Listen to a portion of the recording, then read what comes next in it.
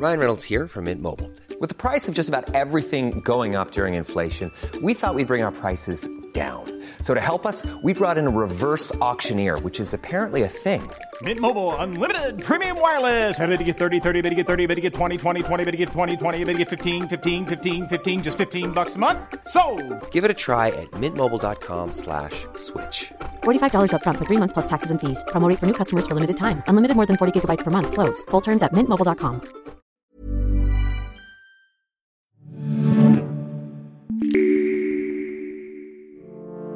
I think you could be a virtual tourist and experience places like, Chicago or the Bay Area, and of course now London and the Watch Dogs brand.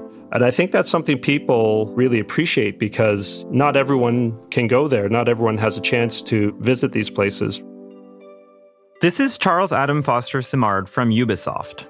Working at a video game developer like Ubisoft, where we create games in which people spend dozens, sometimes hundreds of hours in the virtual worlds we create, I've naturally come to ask myself a lot of questions about what it means for people to immerse themselves in virtual worlds.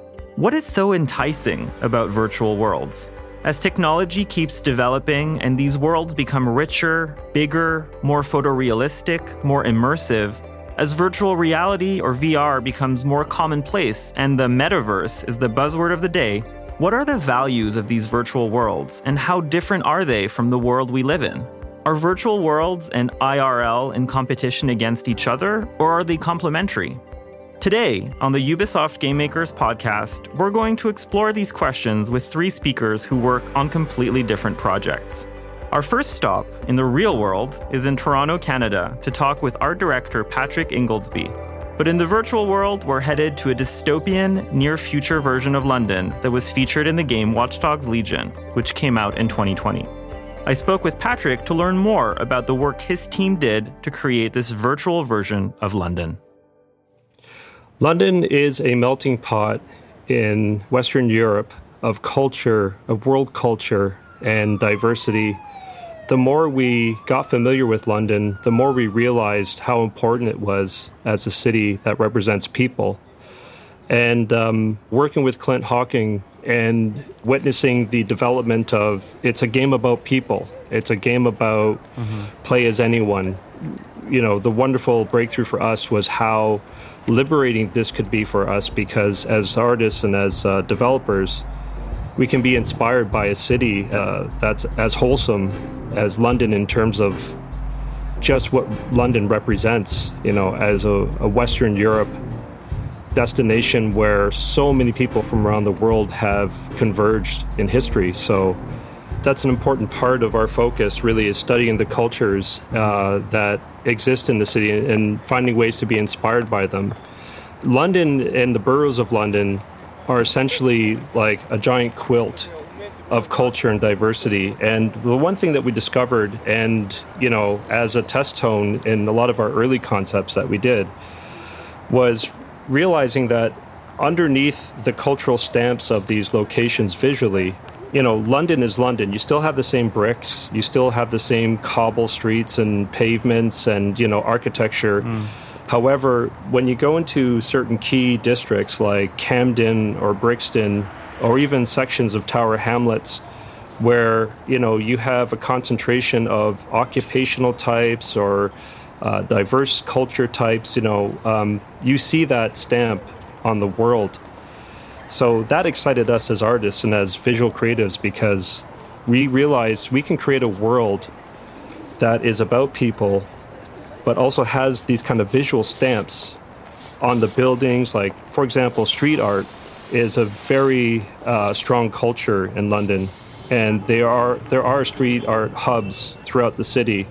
And what's interesting is sometimes, even when you go to places like Brixton, that street art ends up also representing and echoing the people who historically have converged there over time. Like, for example, during the Windrush historical event where a lot of people and folks from the Caribbean came and to live in London, it really had an impact on the environment. So for Patrick and the Watch Dogs Legion team, bringing their near-future version of London to life was really about representing the inhabitants of that London and the diversity of its population.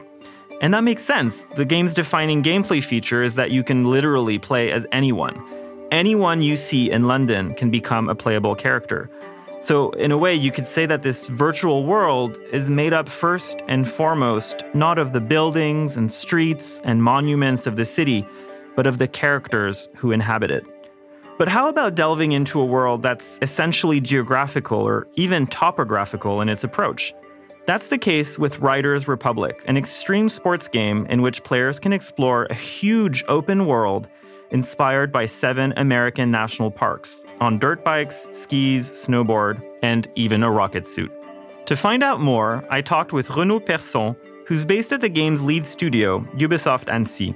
As world director, and that's surely one of the best job titles we have at Ubisoft, Renaud's role was to lead the team that designed and produced the playable surface of the game.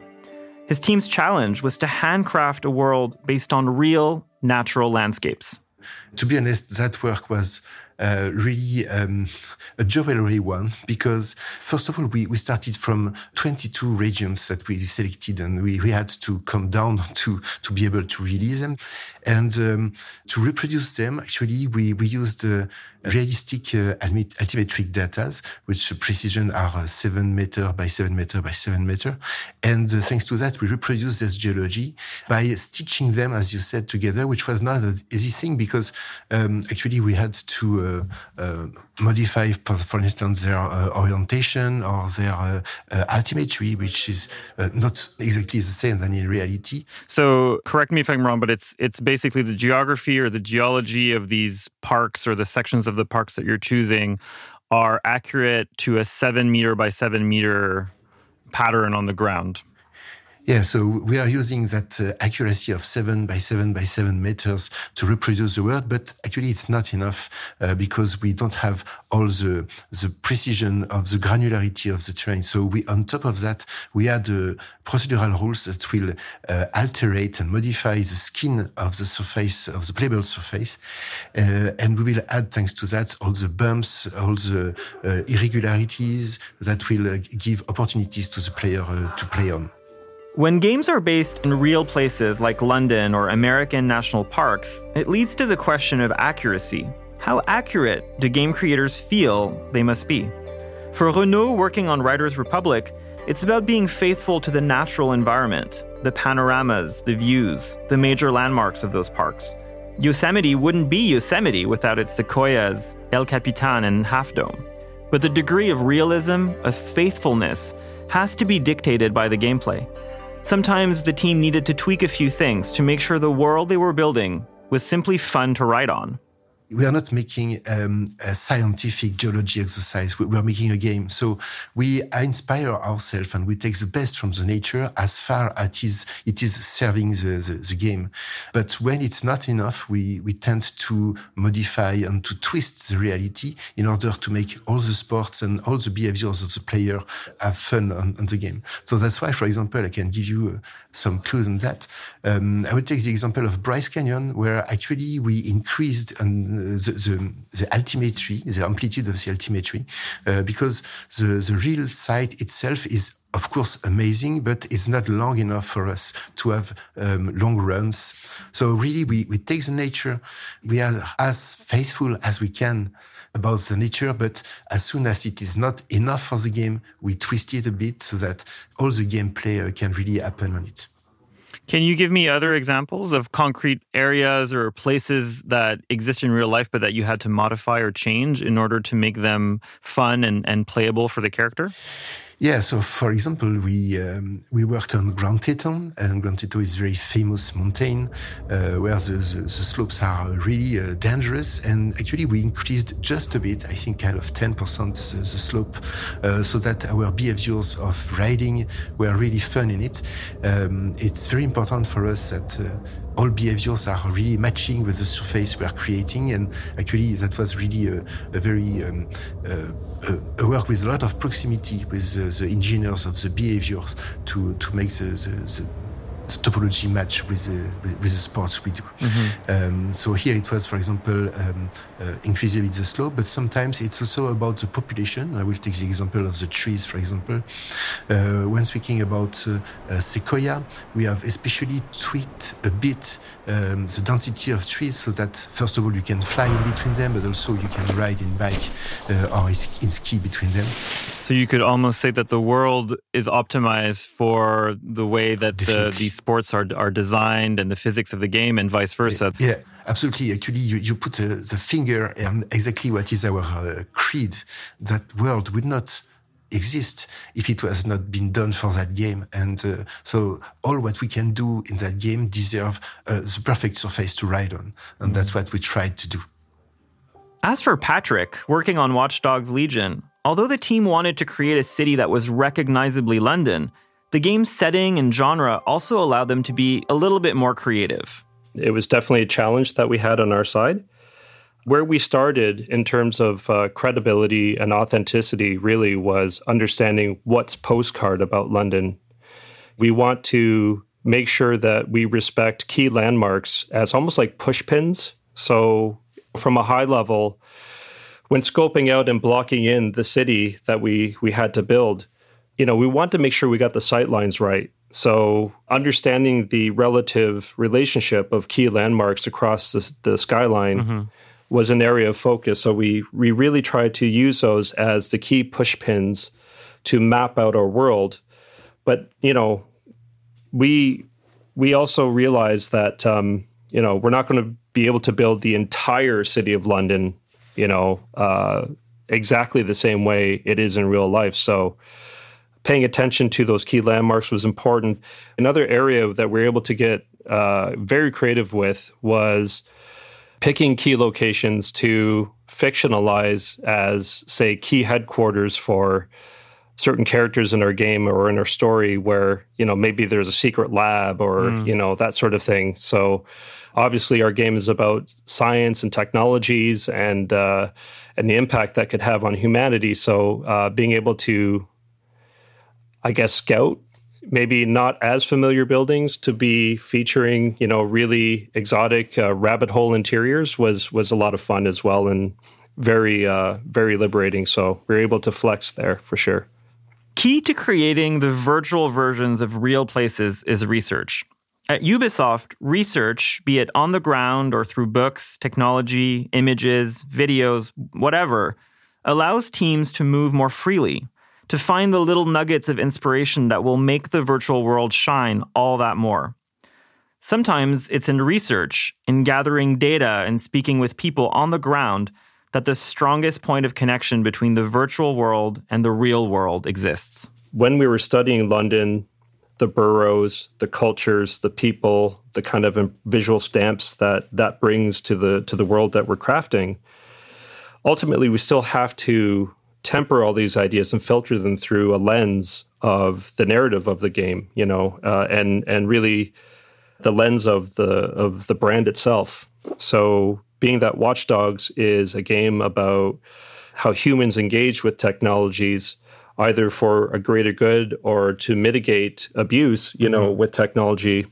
One of the processes that we had was something I called DNA, where, if we figured out what we understand about a borough, we would work on the digital, the natural, and the architectural aspects of those boroughs and really come to terms with what we want to do and how we want to re-represent those boroughs in a way that really complements the Watch Dogs brand. So as an example, Islington and Hackney, which is just north of the city of London, is known as the Silicon Valley of London. So, naturally we would try to focus in on there's new tech companies and upstart companies that are doing great things. Maybe this is something we could lean on the narrative end. Whereas if you go to Camden Market, there could be some cyberpunk underground body modification type of cultures there. So understanding those sections and then, again, filtering them again through the DNA process so that we make sure our ideas well aligned to the Watch Dogs brand was something that I felt was extremely instrumental in even crafting our missions and crafting out all the team's understanding of how we could leverage these ideas to do them in a way that really champions the Watch Dogs canon. I have one more speaker to bring in, and that's someone called Mélanie de Ribeyrolles. Mélanie works in the new business team at Ubisoft, creating VR and AR experiences based on Ubisoft games and their worlds. We spoke about a virtual reality experience that her team developed around Notre Dame Cathedral, which was destroyed by fire in April 2019. As soon as the fire occurred, we felt very concerned at Ubisoft. We're a French company, of course. We have several studios in Paris, and our HQ is located here as well. But it's not just that. The 2014 game Assassin's Creed Unity, set in Paris during the French Revolution, used a recreation of Notre Dame as a centerpiece of the map. It's a landmark that you could climb all over in the game, in classic Assassin's Creed fashion. For Mélanie and her team, it was clear that they needed to do something about Notre Dame that year. Actually, the idea came right after the fire. For a while, our team had been trying to exploit in VR some of the great monuments that are created in our games. But our tests focused until then on ancient or disappeared monuments, whereas for us, Notre Dame was still accessible and would be there forever. And right after the fire, among all the photographic testimonies that were posted online by people expressing their emotion, many gamers posted some videos from Assassin's Creed Unity. And so we thought, well, why not make this model available to a wider audience, more casual, not gamer, and be able to visit it again, because we know now we can do it. We have the technology to do so. Yeah, and we knew the building, of course, was partially destroyed. We knew it would take a while before people could visit it again. So for the team, this was an opportunity to create something where people could visit that monument. Exactly, with all the emotion of having the cathedral in a lively Parisian environment, because that's something we have in our game. And just like with a more traditional video game, the question of realism and faithfulness to reality comes into play. The model of Notre Dame from AC Unity included the cathedral's spire and gargoyles, even though these were 19th century additions. The church just didn't look like itself without them. What the new business team focused on was allowing people to visit Notre Dame and experience the building while it was inaccessible, and using a few tricks from video games to make the experience more immersive. We added a few elements, such as the music from the real organ of Notre Dame de Paris, which now times the experience. We synchronized the different movement of the piece of music that we chose. That was recording in Notre Dame 6 months before the fire. Wow. And you visit 10 different places, some of which were not always accessible at the time before the fire. For this experience, we knew that people would do it to really experience the cathedral, not a specific time. And our goal was not historical, but rather to make them visit Notre Dame again. We were lucky that some elements that are still in our century were already in that model. That plus the music, plus all the environments that we could take from Assassin's Creed Unity. So you can see Paris and you can see the monuments, and we have a hot air balloon trip over the monument to see it, plus the animation, make a very lively experience. And the animations are characters from Assassin's Creed Unity. We didn't try to modernize that. So we have horses and carriages and long dresses in front of the door of Notre Dame. And it works great because we showed it to a whole team of people who worked on the reconstruction of the real monument at the Ministry of Culture at the time.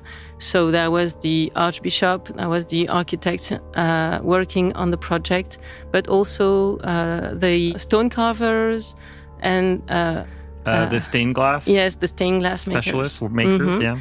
And they tried it and they loved it. Mélanie talks about bringing the spirit of the place to life. And for Renaud, working on Riders Republic, I think it's clear that that's what they tried to capture in the game as well. It's not just about the topography and the landmarks. It's about experiencing a place and enjoying it. So I asked Renaud, what was his favorite place in the game? it's true that there is one I love very much, which is Bryce Canyon, because I feel like having been there. Actually, when I made that trip and I spent some days in Bryce Canyon, and when I recreated it with the team, we really had the impression to be back there again, and we were very proud of that success. But also, personally, another one that I like a lot to ride on with my bike, it's Canyonlands, where there are really that desert feeling of loneliness, but also you can meet a lot of people and have a lot of challenge with them in kind of super extreme topologies with the canyons, with all the arches and each very famous place that you can encounter there. So when you're visiting these places, when you're playing the game and seeing them virtually, does it really bring back the similar sensations to when you were there in person? Yeah, actually, I'm very proud of what we succeeded in making in that game, because each region that we have done are really similar and give really the same feeling. You know, we have an expression for that, which is the spirit of the place. And I think we finally succeeded in recreating that feeling of the place, the spirit of the place, where people who has already gone there will definitely recognize this place. And we have done everything for that. And especially each landmark has been precisely reproduced, and a lot of recognized places are reproduced here. As for Patrick and the Watch Dogs Legion team, their virtual version of London was also a way to explore the future, what London might actually look like in 5-7 years' time, for better or for worse.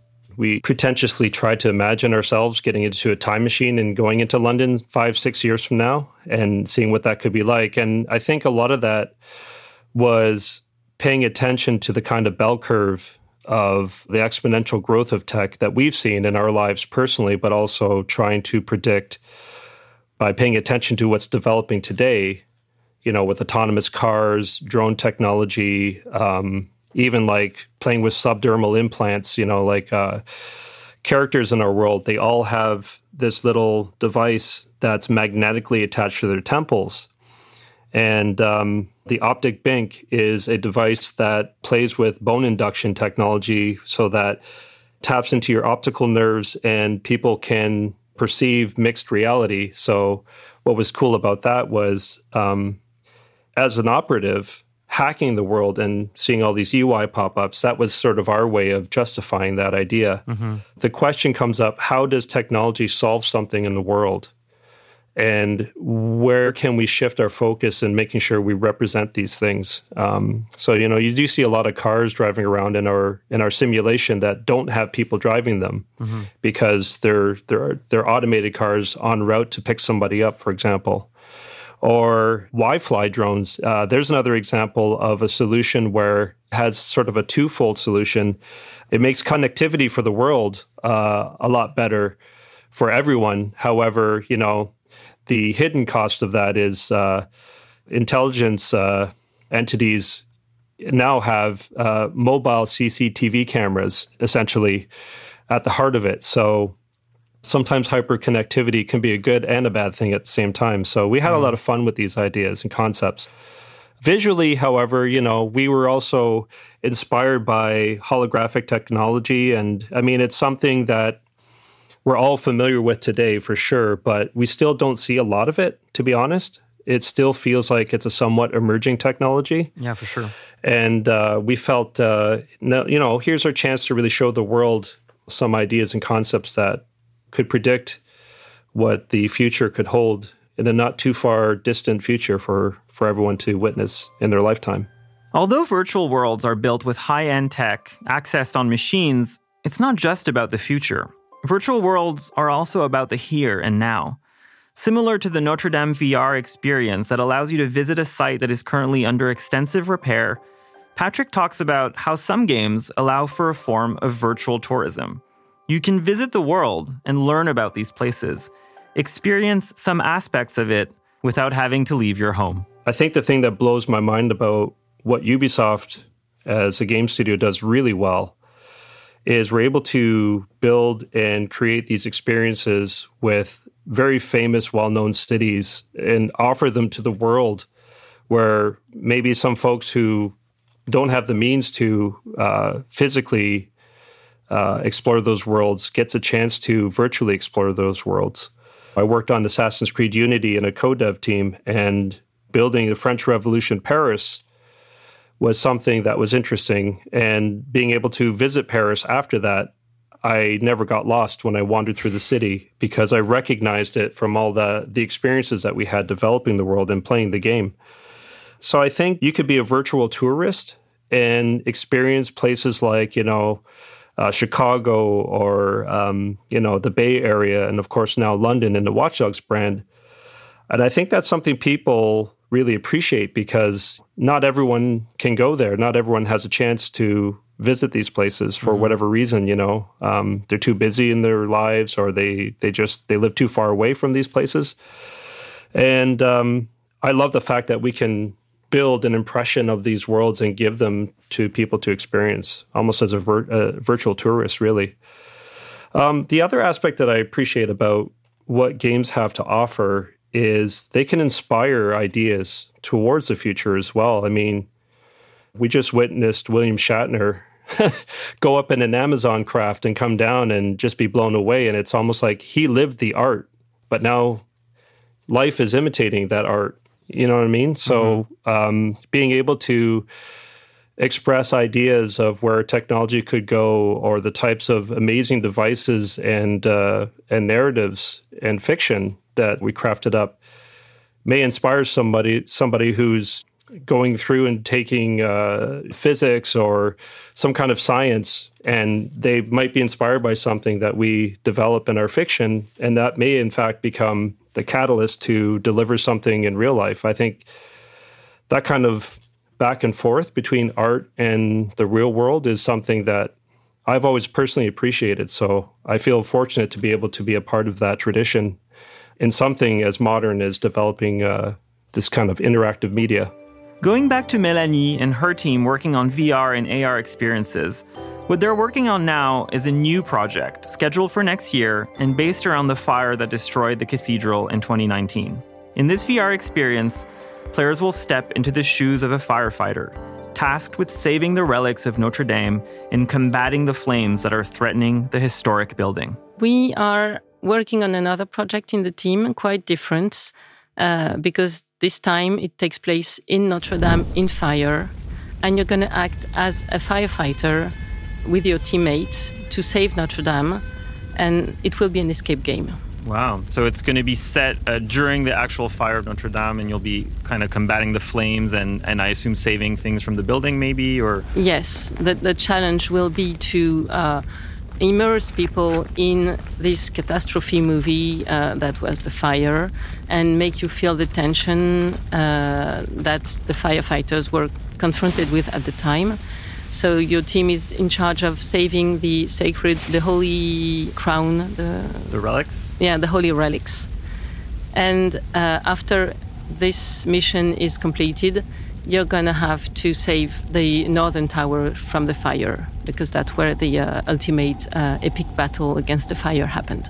But it's also very beautiful when you have the fire cascading from the top inside the cathedral. And we want them to feel the heroism and dedication of the teams who had to fight against the fire. Yeah. And to feel proud because they saved Notre Dame at the end. So, what is the value of these VR experiences? What can these virtual worlds offer players beyond what they can find in the real world? Well, first, not everyone can access some monuments, and you have to think that some people cannot climb or travel, and so they can access these monuments. You can make people travel in time and take them to another period where the monument was completely different. And you can also do things that are impossible in real life, or at least dangerous. You can fly over, maybe. You can jump. You can experiment the monument in a way that could not be done in real life. Go to very high places. Then you can, of course, interact in it, and that makes you live a memorable moment in the monument. You will get more striking memory of your visit if you have been really acting, exploring, walking inside this monument. So for you, is that the value of virtual reality, the ability to interact with those places and that sense of immersion that comes through that interaction? Yes, that's one of the value, to be able to interact in it, to be there, but also to experiment it in ways that could not be done in real life. Real worlds, virtual worlds. After speaking with Mélanie, Patrick, and Renaud, I think what I like best is when one feeds into the other, when the real world becomes transposed into a virtual world that you can play in, and that might surprise you in ways that the real world doesn't always, because it's not scripted. Sometimes we can even find inspiration for the real world we live in, the one that's sometimes at risk, by looking at its virtual counterpart. This episode of Game Makers was produced and edited by the team at Engel. I'm Charles Adam Foster Simard from Ubisoft. Transcripts of our episodes are available on Ubisoft News. For more from Game Makers, remember to subscribe wherever you get your podcasts. Thanks for listening.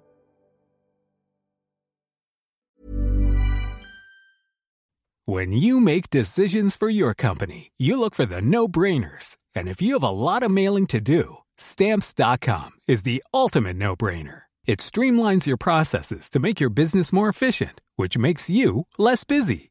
Mail checks, invoices, legal documents, and everything you need to keep your business running with Stamps.com. Seamlessly connect with every major marketplace and shopping cart. Schedule package pickups and see your cheapest and fastest shipping options from different carriers, with rates up to 89% off USPS and UPS rates. And with the Stamps.com mobile app, you can take care of mailing and shipping wherever you are. Make the same no-brainer decision as over 1 million other businesses with Stamps.com. Sign up with code PROGRAM for a 4-week trial, plus free postage and a free digital scale. No long-term commitments or contracts. That's Stamps.com. Code PROGRAM.